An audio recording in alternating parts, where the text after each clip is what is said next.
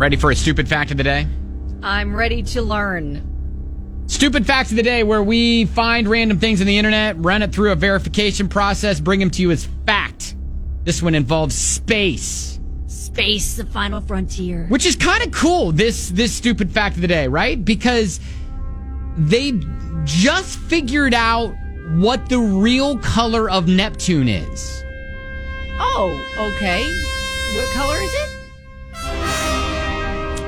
So Neptune, these color-corrected photos show that its true color is lighter than they expected. Like, experts thought it was a more deep shade of blue. When you think Neptune and, God of the sea and all that stuff, you think dark blue and the blue hues, and every picture you've seen of the planet Neptune is like dark blue, right? Yeah, and we've made like science projects with the solar system, and that was the color we painted it. Yeah, that's the blue planet, right? Yeah. Well, it's lighter than they thought.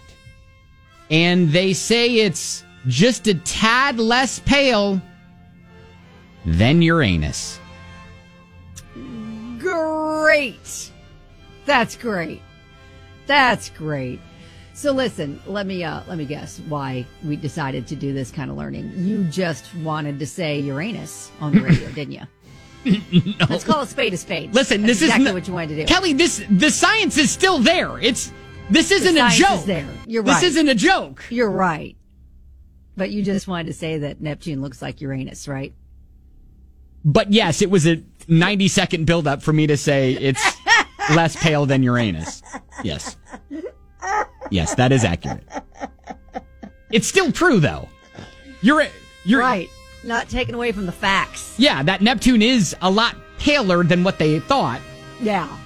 And I'm just trying to unveil the motives behind choosing these facts to reveal on the show. So there you go. That's your stupid fact of the day. That's great. Hey, kids, go tell your teacher that today. Neptune is a little less pale than Uranus. Okay. Knowledge. Hashtag learning. Hashtag learning. Don't say we never did anything for you, right? Okay.